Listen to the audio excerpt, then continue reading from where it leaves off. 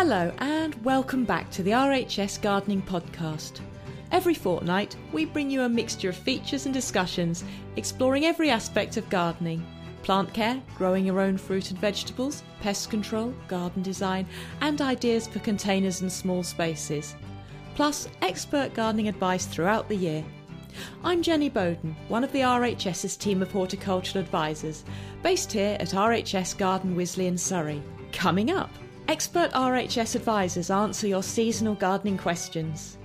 We continue our series on gardening essentials, techniques every gardener should master, and equipment we should all own. This time we're discussing essential tools for the greenhouse and for houseplant growers. And, as always, the latest news on RHS garden events across the UK. But first, let's join the teams in the gardens and hear about some of the tasks they're undertaking this month. I'm Douglas Mackay. I'm the team leader for fruit, vegetables and herbs at RHS Wisley. In the fruit garden, I would say definitely the trained forms that we've got of apples and pears and the vines that are around the fruit demonstration area are looking really nice. They're all looking neat and tidy after their summer prune a month or so back, and they're definitely something to look at. And the herbs are still clinging on, looking fantastic over in the herb garden, and you get some lovely smells, especially on a cold morning. Okay, so for the summer fruiting raspberries, the floricanes, it's really time now to make sure all the fruited canes are cut back and lacing in the next year's canes ready for next year, keeping them nicely spaced. Normally we say about fist apart, does really well. And then they're all nice and neat and tidy for the winter, and they'll do much better against any diseases and get all ready to get going in next spring. Autumn mulch always does well to keep in the moisture over the winter and give a little bit of frost protection to the rootstocks, and just keeps it neat and tidy over the winter. Then in spring you haven't got a load of weeding to do, and gives you a nice fresh start, ready to go. For the floricanes, it's literally just to cut out the fruited canes, and we leave the first year. So you'll tell the second year canes they'll have had the leftovers of the fruiting stalks on, but also they'll have ripened up, they'll be quite woody and they'll be flaking at the base. So we just chop those out and leave the green canes that we want and tie them in. And anything that we don't need, if we've got too many canes in an area, normally perhaps 3 or 4 in a plant, nicely spaced, and then we can just cut anything else out. Strawberries, well, it's just coming to the end of the time where you can take runners from your existing strawberries. So we're doing that in propagation at the moment. They've taken runners all off our strawberries to bulk up our varieties for next year. So that's definitely a job that you can do at the moment. It's quite simple with strawberries. If you're cutting off, you've got the runner, and leave perhaps 2 or 3 inches of stem above the runner. So you've got like a hook. You've got the young strawberry plant with the adventitious roots at the bottom, and then you've got this leg of stalk, and then you can use that to just hook it into the soil, into your pot, and that will keep it nice and secure while it roots into the medium. And then once it's got all its roots down, it'll just keep it nicely over the winter and be ready to plant out. There's all kinds of ones available. We really like clary at the moment, which is reasonably new to the market, and that's tasting really nice. But also there's the old favourites. There's things like Honey Eye and Cambridge Favourite, also do really well. But it's finding the right one for your site as well, because they can be quite specific. You can find more information about plants and all aspects of gardening techniques on the advice pages of the RHS website. Go to rhs.org.uk/advice. I'm Jenny Bowden and you're listening to the RHS Gardening Podcast. Remember, as a member of the RHS, you get free entry to all 4 RHS Gardens and an informative monthly magazine, The Garden, which is packed full of beautiful photographs and useful information. Members also get free advice on any gardening problem from the team. You can ask questions by phone, post or email, or in person at any one of the RHS flower shows. Every month on the RHS Gardening Podcast, members of the RHS Gardening Advice team join us to answer some of the questions they've received recently. My name's Lee Hunt. I'm the Principal Horticultural Advisor here at RHS Garden Wisley. I'm Tony Dickerson and I'm a horticultural advisor here at RHS Wisley. My name's Guy Barter. I'm on the advice team here at Wisley. B. Noe has emailed in, and Mr. or Mrs. Noe, or Ms. Noe, whatever, says that their passion flower is laden with orange fruit this year, more than ever before. Are they going to have to be chucked out, or is there a culinary use for these highly decorative fruits? Lee, you're a bon viveur. What do you reckon? Well, I'm assuming that rather than the Passiflora edulis, which is the one that would be grown commercially and often in warmer, better climates than the UK, it's probably one of the varieties or the species called Passiflora caerulea, which has a fantastic flower, and it's the very traditional sort of passion flower look with a cross through the middle of the blue, and you get these sort of little blue bits poking out above cream petals as well, so really attractive. And then they are followed by fruits. Initially, of course, they're green, and then when they start to become really ripe, they become orange. So they look very tempting, but they're not the edulis type, and they're not as such good at eating. So you can have a go at eating them, but you need to be careful. They do need to be ripe for a start, else they can cause dizziness and nausea. And then if you're willing to take that risk, what you're actually looking for is to cut them into, you don't want to eat the seeds or the skin, but the pink pulp. And then that's the bit that is edible. I haven't actually tried it myself, but I'm reliably informed that it's just not very good eating. It's just not a very good flavour. So if you're interested, there is lots of potential to have a go here, but you do need to take a bit of care. And you do need to just focus on getting that pink pulp rather than the rest of it. Well, as everyone knows, I've got an enormous spirit of self-sacrifice where the knowledge of the gardening public is concerned. So I've taken upon myself to consume some of these egg-shaped orange fruits. And they are, so we say, insipid, but sweet. They are probably not going to set the world on fire, but as you can tell, I have survived, and there was no ill effect. I think the important thing is they should be perfectly ripe, and they can take quite a long time to ripen as the coolness of autumn approaches. We have a letter here from Mr. E. Islam from Chelmsford. My pear tree hasn't produced any flowers or fruit this year. Last year it had about 10. It's 4 years old. But there are also orange spots on some of the leaves, which are also curling in at the sides slightly. Well, Lee, a 4-year-old pear, would we expect a bit better performance from it? It should be beginning to perform better, but we often find with young fruit trees that they can take up to 5 or more years to really begin to grow away. And this is true of apples as well. Nowadays, thankfully, the sort of apples that we can buy on good rootstocks means that they do fruit much quicker than they used to. There used to be this phrase about pears for your heirs, but thankfully that we don't have to wait that long now. It's not for your children. But basically it is still trying to get its roots down at this sort of 3-4 year period. It will depend what sort of weather conditions and soil conditions it's encountering as well. So just seeing that it's Chelmsford, it's possible it might be the heavier clay soils of Essex, and that's always more difficult for tree roots to get established into. So if we've had a dry part the last summer and the soil is more tricky like this, then yes, we might find that it didn't form very good flower buds for this year. Flower buds are formed in the previous seasons, so typically at that July to September, the weather conditions are important. So if it's very dry, it's worth watering. If you're feeding, though, it's still one for spring. So it's more sort of late February, early March time to encourage good fruiting. But the flower buds would have been formed last summer. They would come out the following spring. So really your hope is already for next year now. And it's been a tricky year, but we have had quite a good bit of rain in August that has moistened the soil. So with any luck, those flower buds will be beginning to form. And they are plumper, whereas the leaf buds are much thinner. So you might even now be able to go in and have a look and see whether you've got the buds there for next year. Now, on my pear tree, wonderful green shiny leaves on pears, and I've got some of these orange spots as well, Guy, and they really look really attractive, but I guess they're not such good news.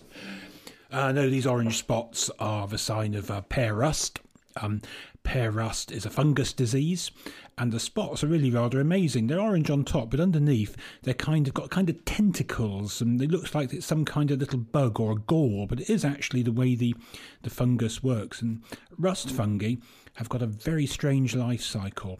The spores that are produced from these orange spots and the tentacles on the pear tree will only infect the juniper. And the juniper is then infected and develops some large, distorted, really grotesque shoots, which send out lots of spores the following spring, and these spores will infect the pear tree, and that's the way it goes. So somewhere in Chelmsford, someone has got a juniper that's infected with pear rust. There's nothing you can do about that, because you can hardly search your neighbours' gardens and pull up their juniper trees. And unfortunately, there's nothing you can do about the pear rust either, because all fungicides for applying to fruit trees are no longer approved for garden use. So you have to put up with the pear rust. And fortunately, the pear rust has only cosmetic damage and shouldn't cause a heavy loss of yield when your pear finally begins to flower and set fruit. And I would observe that Chelmsford in Essex has got a particularly good climate for pear trees, so all other things being equal, your pear tree should be highly successful. So Mr. B. Bruford has emailed in. I grew lots of courgettes this year. They've almost finished fruiting. When should I cut them back or dig them out? Do they need to die back first and allow the nutrients back into the soil? What do we think about that one? When is the right time to give up on courgettes? Well, I think now with the colder nights, even where the fruit are actually pollinated, and they do need pollination by insects, and again the insects are beginning to shut down for the autumn. If it's cold nights, the fruits will not develop very well, so just be guided by that. Once they seem to fail to develop, I would pull up the plants. There's nothing to be gained by waiting for them to die right back or whatever, and they can be consigned to the compost heap, and the ground got ready for future crops next year. And with nutrients, well, it's talked about leaving things like beans sometimes in the ground. What do you think about the relative merits of leaving both courgettes and any other crops in the ground, Guy? Well, this is a very interesting question. The thinking of this has changed considerably recently. Beans, yes, they fix nitrogen, and on their roots are little nodules, and in those nodules are bacteria that use sugar from the bean to power the turning of nitrogen from the air into plant food. So there's good reasons for leaving pea and bean seed. That's broad bean, by the way. French beans and runner beans are nowhere near as effective, but leaving pea and broad bean roots in the soil will help feed future crops. Other plants don't fix nitrogen, but it's well known that plants growing in the soil improves the soil. Bare soil is always deteriorating soil. So nowadays, all other things being equal, like there's not too much disease there, and courgettes can be martyrs to powdery mildew, all other things being equal, leave the plants growing until the frost takes them, and then just gather them up and compost them. You're always going to get powdery mildew, I'm afraid, where you grow courgettes, so there's no great advantage in burning them as such. You can always tell if you've got powdery mildew because it's a nasty white, slightly grainy covering on the leaves, particularly the older leaves. Happily, seeds companies now offer ones that are tolerant of powdery mildew, so they can generally rub along quite well with a bit of powdery mildew on them. There's absolutely no reason at all why courgette foliage shouldn't be composted. They are mostly water, so don't expect a lot of compost. It rots down very nicely, and there's something satisfying about gathering up courgette plants on your fork and carrying them off to the compost bin. I don't know what it is, but they just seem to sit on the fork very nicely. You get a real sense of achievement. We have an email here from E. Lamont from Tyne and Weir. She says, I've had a very disappointing crop from my dwarf French beans this year. They're purple dwarf beans. I grew them around a wigwam, but they reached only about a foot high and produced very few beans of a small size. I fed occasionally, but they were also growing next to the courgettes and tomatoes. How can I get a better crop of purple beans next year? Well, earlier on, it was quite a tough season for all the sort of beans, things including the runners as well, and because it was hot and dry, and the temperatures sort of soared. We didn't get any rain, and a lot of them really sort of struggled to get going and start cropping well. And I'm just wondering whether they almost sort of didn't really get going. Guy, what do you also think? Because I'm sure you had plenty down the allotment that you'd have been trying with this year. Well, Mrs. Lamont has perplexed me somewhat here because they were saying about dwarf French beans, and dwarf beans only grow about a foot tall, 18 inches at most. That is in a metric 30 to 45 centimetres. And they're growing up a wigwam, so they're never going to scramble up a wigwam of, let's say, 1.8 metres or 6 feet. So I think if you're going to grow dwarf beans, I would kind of dispense with the wigwam. There's some excellent climbing French beans that can be grown up wigwams, but this brings us to the next thing, which is warmth. And famously, French beans require high light levels and high warmth. They're called French for a particular reason. You know, they grow well in France, which is well to the south of the United Kingdom, and has much higher light levels and warmth. And once you get into northern districts, French beans become very difficult. Certainly our friends at RHS Gardens have traditionally in the long term found them rather difficult to grow in Yorkshire. That's RHS Gardens near Harrogate. So I think that under the circumstances, stick with dwarf French beans. I'm inclined to start them off indoors if you can, in cell trays or small pots. Plant them out as soon as the risk of frost has gone. If you can cover them with horticultural fleece or better still cloches, so very much the better. And I don't think you can expect late season French beans. I think it's best to stick with main season ones that should come in reasonably early, July, August. They do need quite a lot of fertiliser, so keep up with your feeding and you should get a better crop of purple beans.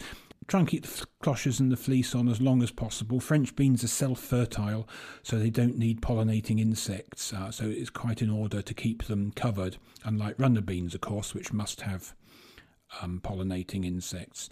And with that bit of extra help, I don't see why you shouldn't have some dwarf French beans. And the purple ones, the people who haven't seen them, really are purple. They're absolutely delightful.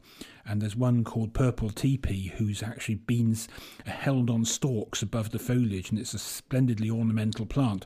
Of course, to enjoy that, you'll have to take the fleece off, but by then the fleece will have done its good work. When you cook them, I tend to microwave them, and that keeps at least some of the purple colour. If you boil them, the purple colour's gone in a flash. But of course, microwaving just enough to tenderise them will preserve their delicate and delicious flavour.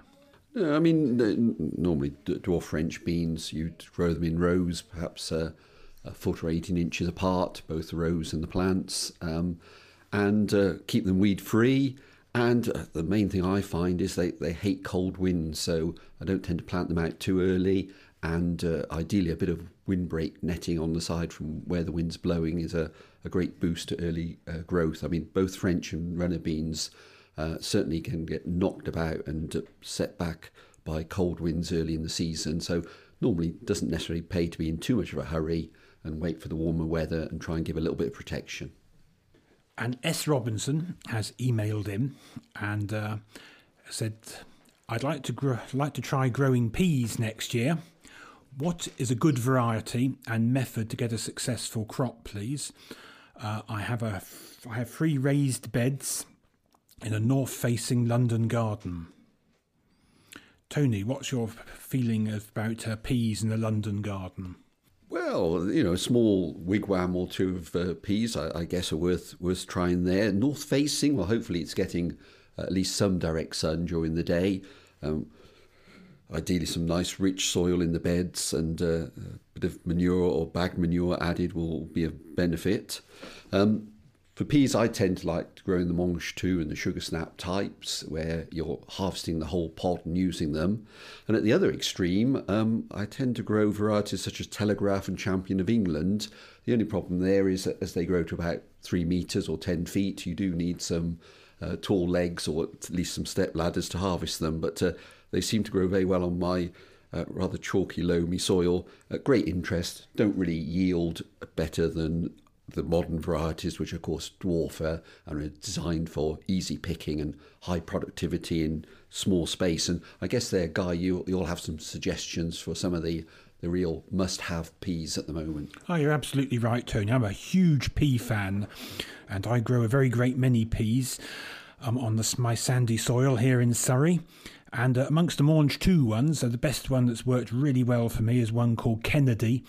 That has very heavy crops of flat-podded, tender peas that can be stir-fried, for example, microwaved, used in salads, seasoned, a delicious pea.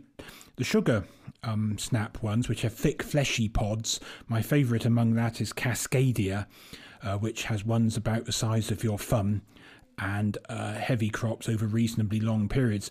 The important thing is to remember that peas, unlike, say, runner beans, only flower for a short period. So whenever peas are 2 inches tall, if you're going to have more than one crop, it's time to... 2 inches is the same as 50 millimetres, of course. If you're going to have more than one crop, that's the time to sow your successional crop.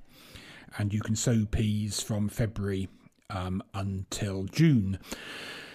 For ordinary peas, peas you're going to pod, you have to remember that each plant only produces a few pods. Each pod has got 8 to 12 peas in it, so you do need quite a lot of plants for a good picking, and early ones are especially good. We do a lot of trials here at the Royal Horticultural Society Gardens in Wisley, and a few years ago we had a splendid trial of early peas. There's one called Twinkle that is semi-leafless, so it supports itself by tendrils.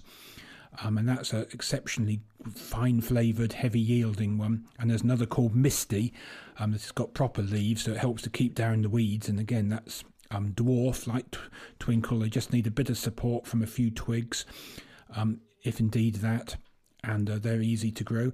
One of the things about raised beds is they're rather droughty. And London is quite a dry region, and droughty peas and dry regions means powdery mildew, where the leaves develop a white granular covering that's very fine, and that goes into the pods and generally destroys the crop. But there's a very good variety called Ambassador that has got a high level of resistance to powdery mildew, and is also recommended by the Royal Horticultural Society. In London, the winters are quite mild. You've got raised beds, it's going to help with drainage. So you can try growing Oregon sugar pod, which is a Mange 2 pea that's exceptionally hardy. Maybe it's not the sweetest pea in the world, but it's exceptionally hardy. And sown in October in London, all other things being equal, you'll get a crop next June. So Oregon sugar pods is one of the few peas that can be overwintered. And peas can also be incredibly ornamental. You can get purple podded peas that are, if you pick them young, not exactly the tastiest, sweetest pea, but they look good, microwave to keep their purple coloration in salads and things like that. Now, north-facing vegetable beds are not always ideal, because really you want nice open sunshine, but they do have a certain value, and this was reflected in old wall gardens where you'd often have a north-facing border along the wall, and that's obviously shadier, it's cooler, so you do find that the crops come later. So with things like peas and lettuce, it was traditionally a way that you could put some on the sunny side and some on the shady side, and it would extend your crop. So as well as doing successional sowing, if you really like things like peas, it's worth putting some in the sun, do your successions there as well, and then a few successions in the shade, and you'll extend the life of your fresh pea crops through the summer. But as Guy mentioned, they do need to be well watered, because that's the other thing in summer that peas really need to do well. The RHS Advice Team. If you're not already a member of the RHS, why not find out more about its benefits? Just go to rhs.org.uk/join. Next, it's the latest in our series of discussions of garden essentials, equipment and techniques to help you get the best performance from your plants. Today, my colleague Guy Barter from the RHS Gardening Advice Team joins Wisley's Glasshouse team leader Peter Jones to look through his essential toolkit for successful greenhouse and houseplant cultivation.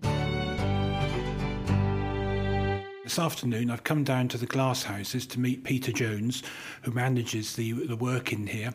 And Peter's going to take us through our next set of gardening essentials, which are the things that he needs to carry with him and have handy every day to do his exacting work in keeping the glasshouses looking good and full of healthy plants. Right, so what I'll do is I'm going to take you through our kind of essential toolbox. And every member of my team has one of these, and it has all the tools and bits of equipment that we use to complete our day-to-day jobs and tasks in the glasshouse. And it's a useful kit that if you wanted to have something at home so that you were prepared for every eventuality in your day-to-day gardening.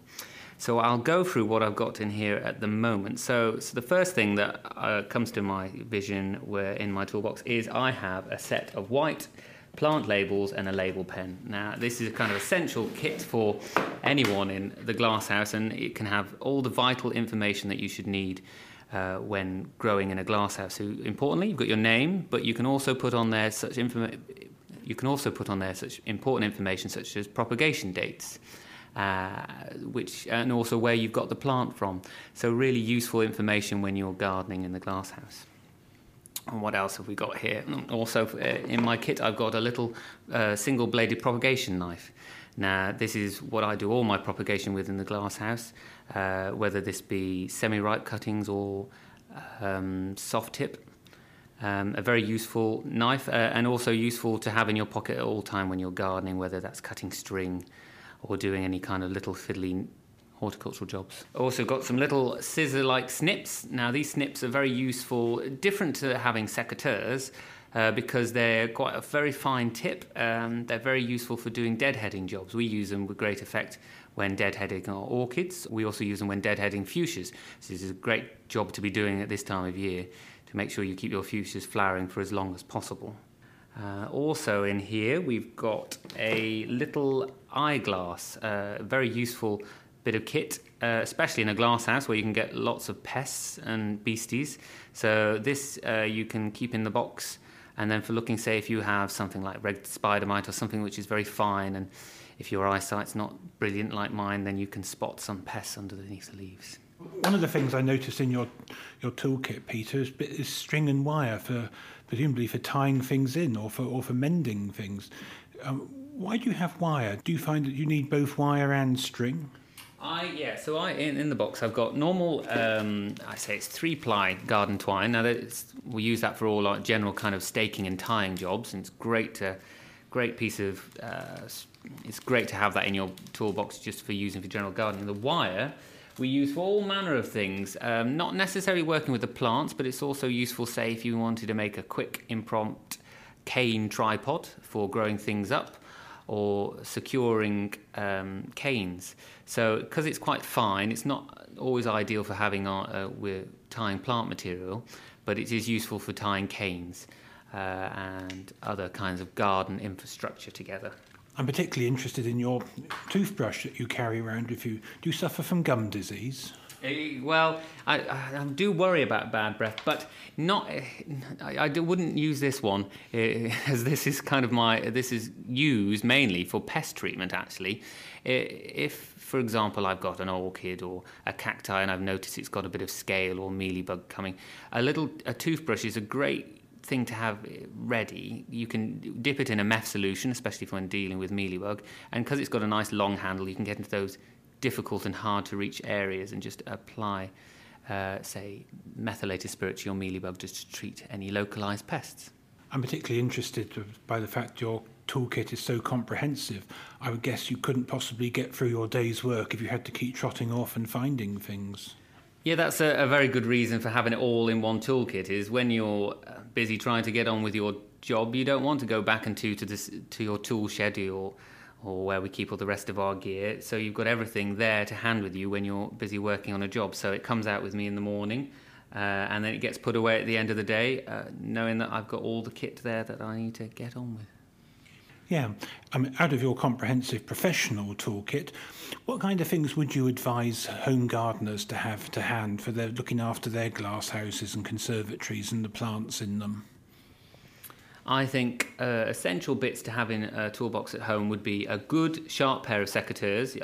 So I have a pair of secateurs and snips, but if you can get away with just a nice pair of secateurs, a good ball of string, a label and a label pen I always think are essential, because you always need to be ready there to write a label just when you're about to forget that name, so it's always useful to have those to hand.